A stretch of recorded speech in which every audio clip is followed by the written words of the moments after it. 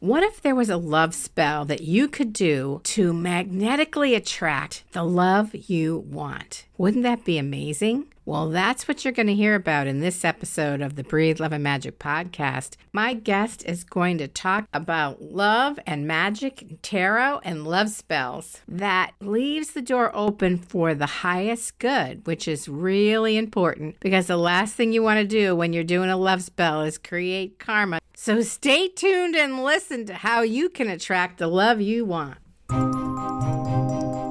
Hi, I'm Ronnie Ann Ryan, your go-to intuitive coach bringing real talk to the mystical realm on the Breathe, Love, and Magic podcast. Feel like the universe or your spirit guides aren't delivering? Maybe you're confused by esoteric lingo or which healing method to try. Well, you're in the right place because who has time for confusion when you're trying to build a business, find love, heal and recover, or leave your partner or job? I'll turn that mumbo jumbo into clear, actionable steps that fit easily into your life. So buckle up, open that heart chakra, and let's cut through the cosmic fluff together, shall we? Good fortune favors the bold and those who aren't afraid to call it like they see it, right here on the Breathe, Love, and Magic podcast.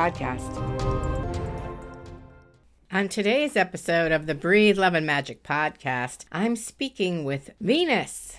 Venus is a born and raised witch who resides in Salem, Massachusetts today. She shifted to the worship of Aphrodite and the followings of her disciples around 15 years ago and has been going strong ever since. With 10 years experience in tarot and spell work, she encourages her clients to embody love, beauty, harmony, and to embrace their truest, most authentic selves. The ultimate goal for her within her faith is to wholeheartedly create a safe and nurturing space for all to explore their desires, overcome obstacles, and embark on transformative journeys of self-discovery. Welcome, Venus. Hi, how are you? I'm so excited to have you here. Today, we're going to talk about love and magic, which is actually the name of my podcast, right? Love and magic. These are two of my favorite things. Just tell the listeners a little bit about yourself. I am a tarot reader and disciple of Aphrodite, meaning, of course, I worship the goddess Aphrodite. I also am a spell maker. I create home goods like candles and soap. And a lot of people come to me looking for guidance, particularly in relationships and love. But also sometimes people just like to work with me so that they can have some clarity on life problems and questions. And I do so in a much more magical way, using things like tarot and divination. Got it. Was your name originally Venus or did you change it? Yeah, so Venus is not my assigned name at birth. Okay. It was more something that, not to say that everybody who worships Aphrodite takes on a pen name, especially a pen name of Venus. However, the more that I worked with her and the more I started to become a bit more professionally known, I found that I enjoyed kind of separating my personal private life outside of my practice from my practitioner life. So Venus felt like a really great colloquial name to use. Yeah, well, Aphrodite, is that the Greek? Aphrodite is Greek? Yes. And Venus is Roman. It's the same goddess of love, right? Yes. Okay. When I started this podcast, I had a pen name too. I was Oceana Fortuna. Now, how did I come up with that craziness? I was sitting at the beach, of course, in the summer, thinking I need a name because I wasn't ready to come out of the spiritual closet. Yeah. And really do the super woo-woo. So I'm looking at the water going, how about Oceana? I'm like, all right, now I need a last name. So I'm thinking, what goes with Oceana? And I heard Fortuna. And I was like, oh my God, I love that. I had a lot of Roman lives, I think. And there is a goddess called Fortuna, which I didn't realize that. But oh, yeah. Yeah. How did you decide to be devoted to Aphrodite, start working with her, and then start offering services? Like, what did that transformation look like?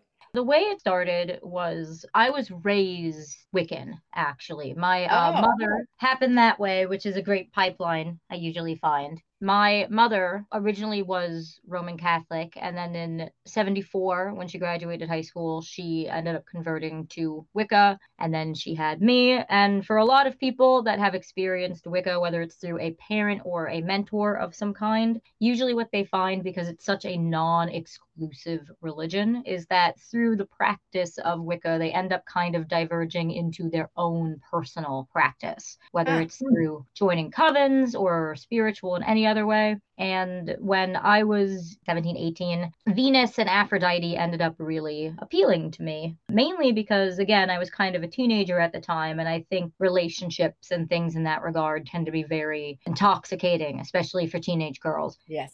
And I certainly latched on to that. But then, kind of as I got older and I kind of followed in my mother's footsteps, because she also is a tarot reader, I found that having the worship of Venus is not only something that becomes very comforting and relatable to a lot of people, especially when it comes to relationships, I find, but also really helped me out in terms of finding my own identity through spirituality, because I always kind of saw the goddess herself modeled in the image of human beings, which is why she has flaws and why she has things like jealousy. Even though she's supposed to be the most beautiful creature to ever exist in this universe, she still suffered through things like that. And for those reasons, I always found her very relatable. And in turn, it was easier for me to relate to other people for the same struggle. Oh, that makes a lot of sense.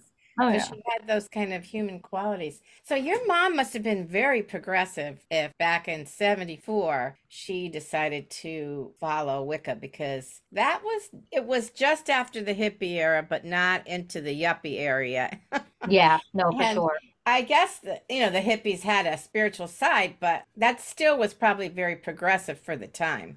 Yeah, it certainly was, especially her family, my grandmother and grandpa, and her six sisters and one brother. They were very, very traditional Irish Catholic. My mother still, to this day, is kind of the black sheep of her family for those reasons. But I think it was just one of those things that she just felt a calling towards it. And Sure. I think that happens a lot of people with spirituality in general. It ends up Oh, being sure. something they kind of follow and they just feel like they have to.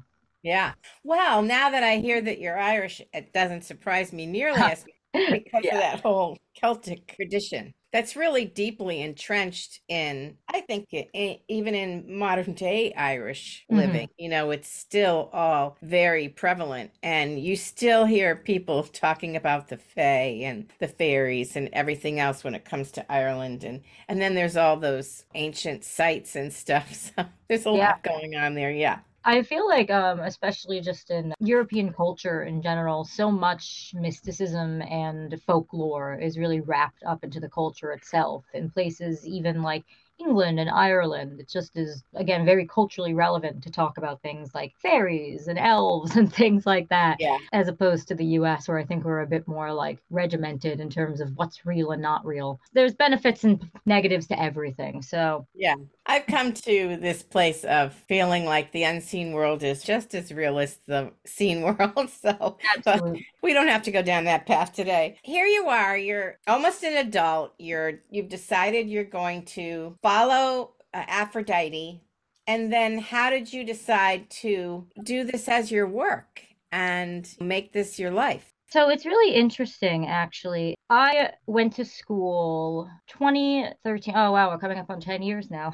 It was 2013 was when I went to college, and I originally went for theater and performance arts and speech therapy. And I did that, and it was enjoyable. But I started finding that maybe the more traditional route in terms of career, even something like acting, which already is such a non-traditional job, it Sure. just didn't suit me. But we all have to kind of, I guess, come down to reality, especially when we have to pay things like bills. I started working as a administrative assistant for a laboratory, which is so opposite to what I do now. I still was doing tarot. I always had done it just for friends, and I did it like here and there to kind of make some money. So while I was living this one life of working as a administrative assistant in a laboratory, I still kind of on the side was doing readings. And what ended up happening was, unfortunately, I ended up being let go. And it was still to this day kind of a confusing, convoluted thing as to why I was let go. But I remember I found myself in a place where I didn't really know where to go next. And I reached out to a friend of mine who works as a tarot reader in Salem, Massachusetts, and I said, I was just wondering if you guys are hiring at the moment. I found myself in a position where my life kind of went in a different road than I thought it was going to. Yeah. I remember she said to me, oh yeah, no, definitely come in. You could like meet with people. And when I walked into this shop, and it was the first time I had ever been into this shop, the shop is called Enchanted in Salem. And the first thing I see when I walk into this shop is this giant statue of Aphrodite. Wow. And yeah, I remember thinking to myself, like, such a clear and poignant sign to see something Yeah, like, for sure. oh, I was like, okay, I get it. I ended up not working at Enchanted. I ended up working at their sister shop, Stardust, where I still work today. And I just found that through doing that and actually doing it full time, which always kind of felt like something I could have never, ever done, is actually possible. It's always rough sailing at first, but you actually can pursue and do the things that you dream of doing if you're good at it. It really is. And you could always get better at something. And sometimes it takes, I think, maybe unfortunate circumstances to kind of push you in the right direction to get where Yeah. you're supposed to be. Yeah.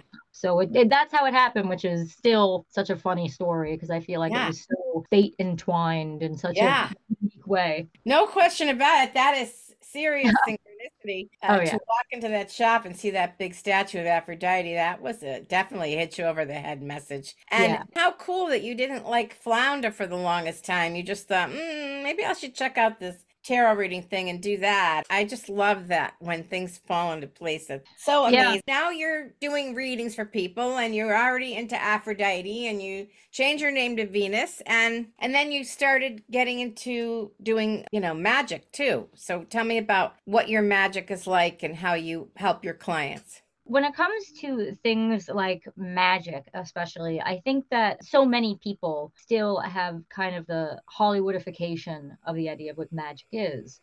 And in witchcraft, in Wicca, in any type of spiritual practice that falls under that umbrella, magic really is just another form of prayer. I always call it prayers with actifiers. When we think of actifiers, we think of things like incense and crystals and stones and words. It is just prayers, and there's so much strength behind the intention of prayers. When I talk to people about spells and things like that, I let them know, I'm like, keep in mind that you could have the nicest souped up car that you've put tons and tons of work into in the world, but if you don't know how to drive, the car is useless. And vice versa. You could be the greatest driver in the world, but if your car is falling apart, well, you're not going to get too far. So when I talk about spell work, I talk about how what we're using has to be equal importance to the intention that we're putting into it. So many people ask about things like love spells, and a very popular spell I do, for example, it's called a love doll spell. It's a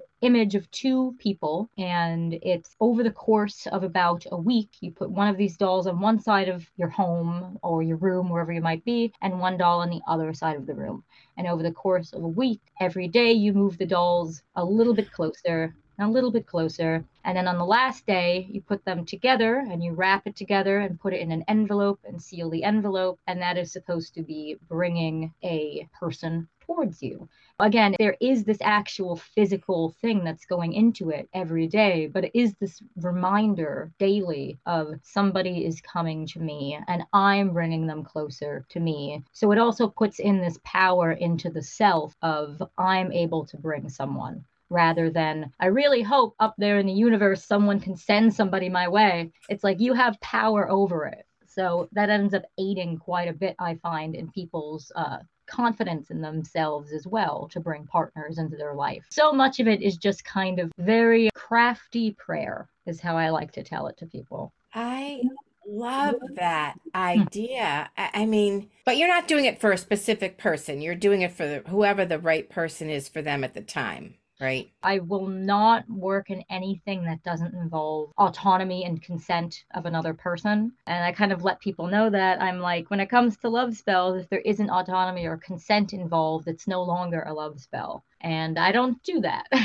Right. It would be manipulation of some form. I love the idea of having these two dolls, representation of you and a partner, and moving them closer every week. That is so obviously magical, but the physicality of actually having these two dolls and moving them closer is very powerful energy. Yeah, absolutely. I've never heard of that before. So to me, that's like super creative and really clever. I love that idea. And there's no harm, no foul, because you're just looking for your match. You're just calling in. And that is the whole idea of attraction. That is the law of attraction. That's another way of looking at it, whatever. You are manifesting by bringing that partner closer to you. Oh my gosh, I love that. People who were my clients when I was a love coach, I would have them make a love altar. And I used it from a feng shui perspective. So you would put pairs of things. Like a lot of times people have candlesticks, but they separate them with a bowl in the middle or something. You know, and I'm like, no.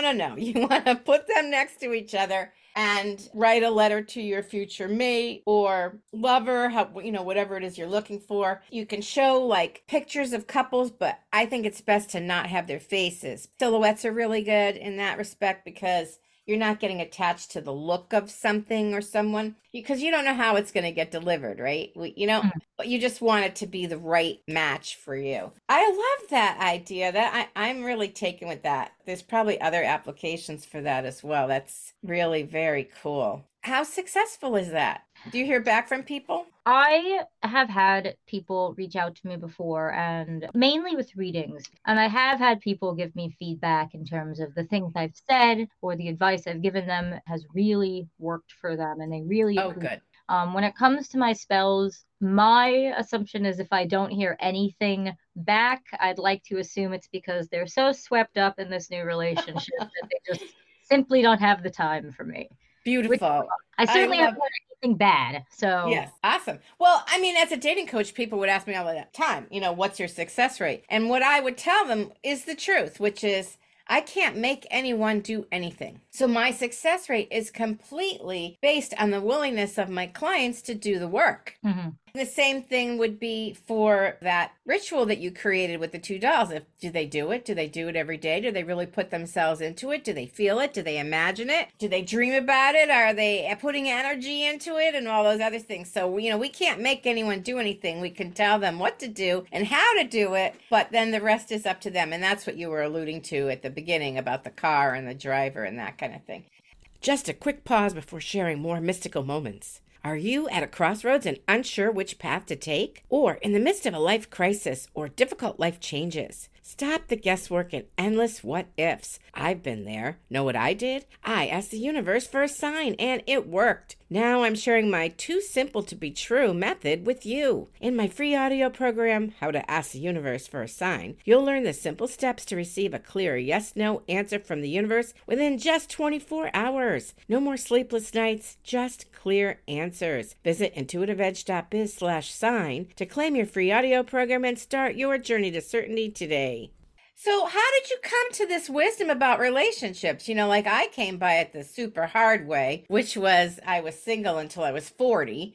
And I had boyfriends in high school and I had another boyfriend in college. And actually, they both asked me to marry them. And I said no to both of them, not dreaming that I'd have an 18-year hiatus, which was the biggest death valley ever. But then I got really serious at 40 and I dated 30 men in 15 months to find the man that I've been married to now for quite a while. I came by a lot of my information the hard way in terms of understanding men because I didn't date a lot when I was younger. I just went out with who asked me. That's what we did when we were young. Mm-hmm. That's not what works best today. Mm-hmm. I mean, when you're young, you have many more options because most people are single. But when you get older, then you have to be a little more intentional about what you're doing. So, but how did you come to your wisdom of giving such good relationship advice? It certainly wasn't through example, just because I adore my parents. I really was never exposed to romantic love as a child. Ever, other than kind of how children typically are exposed to romantic love, which is through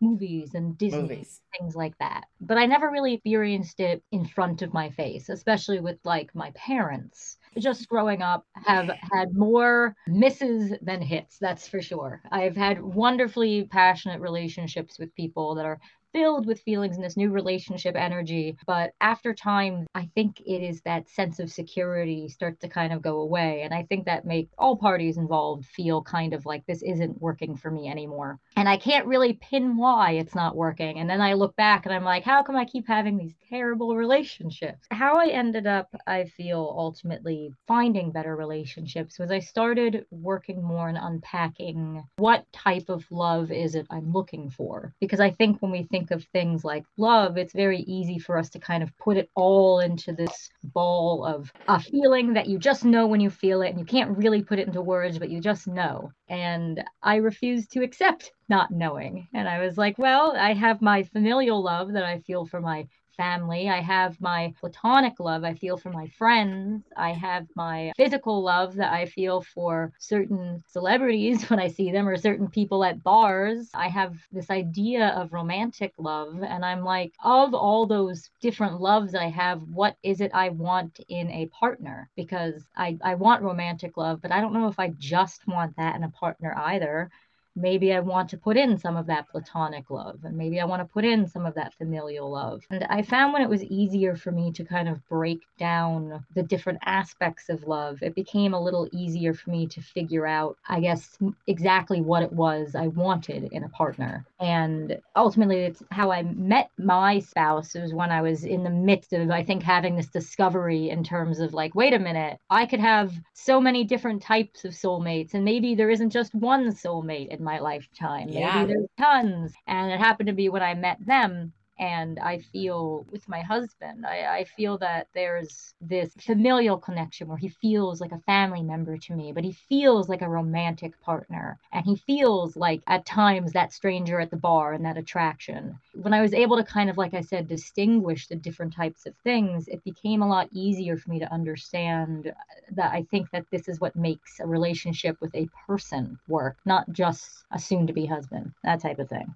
That is fascinating to me because I have never heard it explained in that way. I always had people make a list of what you want. Well, I want somebody who I can trust and somebody who's fun, somebody who's smart and somebody whose finances are in order and, this kind of somebody who wants to travel. But I never heard it explained that way about all the different aspects of love there are. That's fascinating. And I think that was a great way for you to just kind of look at all the aspects of what love is about and what you like about it. That was really a stroke of genius. When I was much younger, I read a book which was called Ethical Slut. And it's about, yeah, That's fabulous fascinating. title. Fabulous title.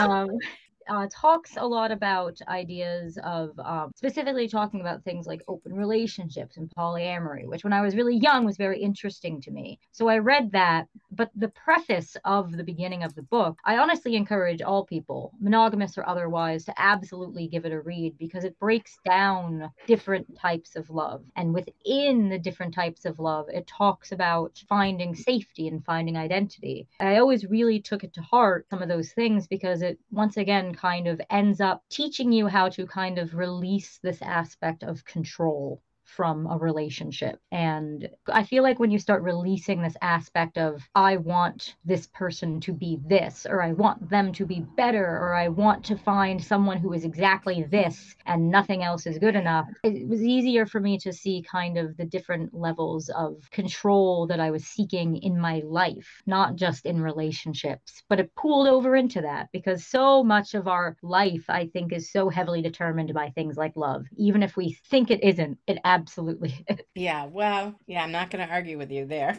Yeah. But that's really interesting. I really only work with people who are looking for monogamy because personally, I don't have any experience with anything else. I've never been exposed to it. I don't know. And none of my friends are in open relationships. For me, I have a very hard time imagining being able to handle my husband with somebody else. Like, I don't know if I'm capable.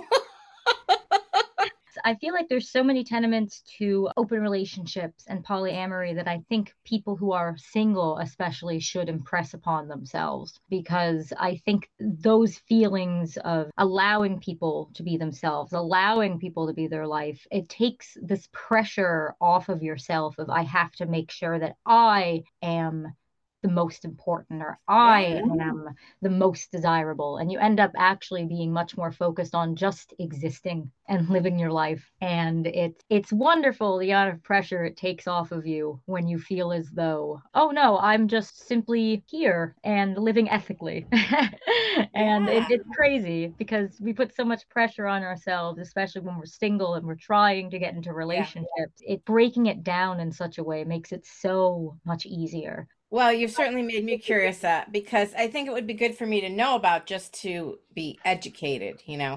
I don't know that I personally am ready for that kind of thing or want that, but understanding it probably be really helpful. I did have somebody come to me once who wanted to marry and have a child with this guy, but then they wanted to have an open relationship. But then she was mad because he wouldn't tell her until that day when he was going to be with another woman. And she wanted to control how he was going to do that. And I'm like, what difference does it make if he's with another woman today or 3 days from now or whatever? He's with another woman. So I couldn't get there with her.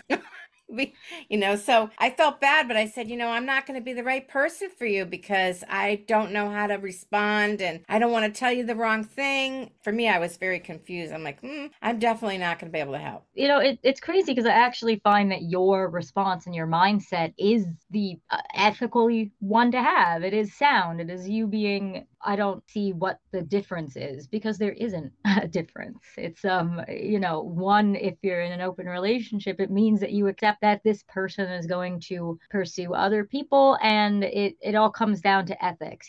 Is this person going about it ethically? Are they respecting you? And especially when it comes to things like polyam and open relationships, something I just tell everybody is, people aren't good at relationships, period.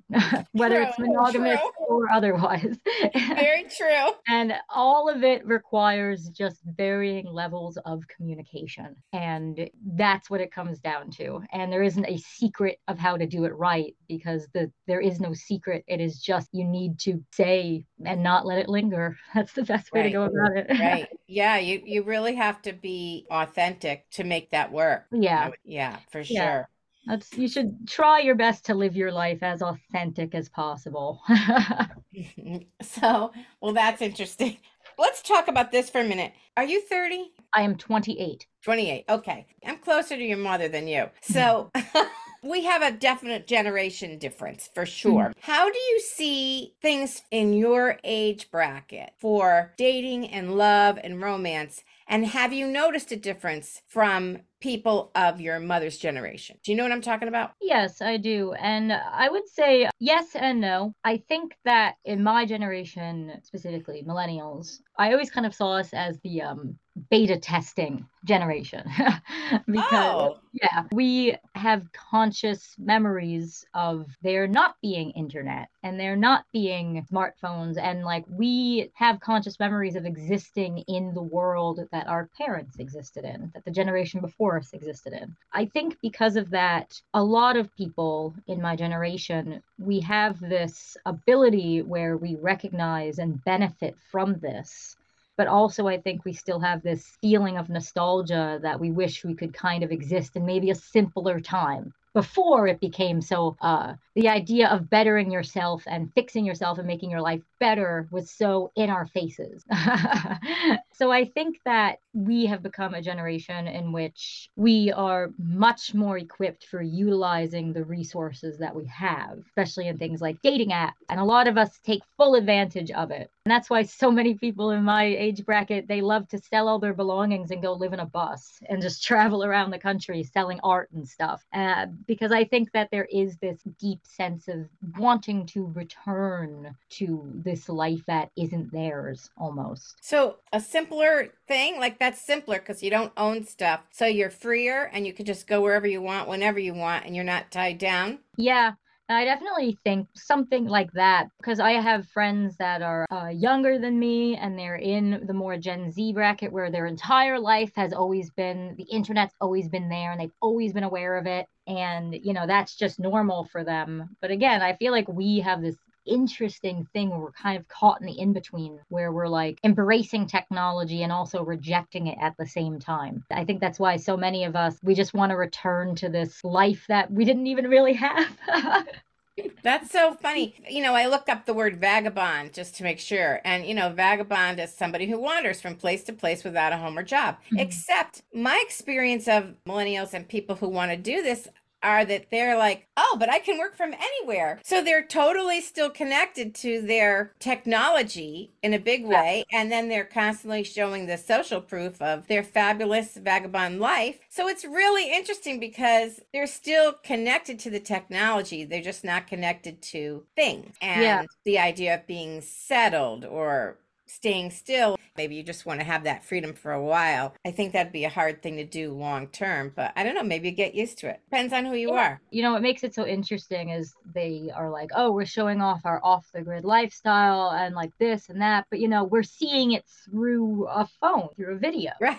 It's crazy. There's something, I want to say it's called the third life or the third party, something like that. And a big reason why so many people in my generation specifically are so depressed is because this thing called the third life, where we have one life being work, one life being privacy, and the third life being community time, which, prior to the influx of social media was spent in places like libraries and community centers, and it was social interaction. But now that third life has been replaced with our phone, with technology. Yeah. And what we're seeing is that there's this presentation of life is wonderful, but it's not actually there because there is no actual connecting that's taking place here. Yeah. And that's why we're all, the depressed millennial thing has become kind of a joke, but it is a reality. So many people in my age bracket and younger are so depressed, and it's because they just exist on a screen most of the time. Wow, that's deep.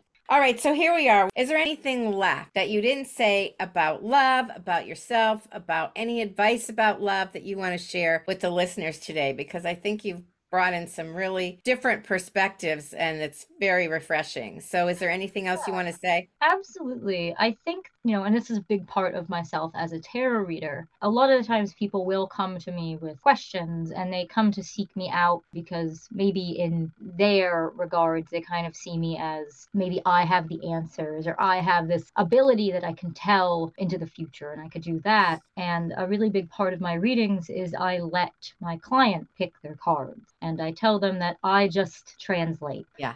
They are the people that are telling me. I'm just putting it into words they could better understand. Anytime somebody would, if they'd want to or work with me, I always try to let them know that it's all of this and everything you want to get out of it isn't because I'm so great and I'm so special. It's because you are taking the time to be vulnerable with me. And I think that that's so incomparably important to understand, is that this level of vulnerability going into something is so powerful. And that's kind of where that magic comes from. Other than that, I guess I just wanted to let anybody in the world know who's listening, I'm going to be hosting these 3 classes through my place of work at Stardust. And they also have the ability to join through Zoom. So we're very excited for this. Yeah. And, it's going to be for February because, of course, February is Valentine's month of love. It's 3 Fridays in February where it's going to be a guided class on self-love being the first. The second is about bringing love into our life. And the third being about how to maintain the love in our life for couples and things like Fabulous. That. Oh, yeah. So now we're just like, let's go get it out there into the world. Going to be fantastic. Well, we can put stuff in the show notes. Fabulous. Well, this has been amazing. I've really enjoyed talking to you. We went to all kinds of fun places, which I appreciate. And thank you so much for being with us today, Venus. It was a pleasure and a joy. Of course. Thank you so much. I've had a great time. Wonderful. Thank you for joining me in this sacred space on your journey to clarity and spiritual growth. If you're at a crossroad, in the middle of a life crisis or challenge, try intuitive coaching or book an intuitive or past life reading at intuitiveedge.biz. Enjoyed our time together? Please rate, review, and share this podcast with a friend to spread the magic. Until next time, this is Ronnie Ann Ryan, wishing you love and magic.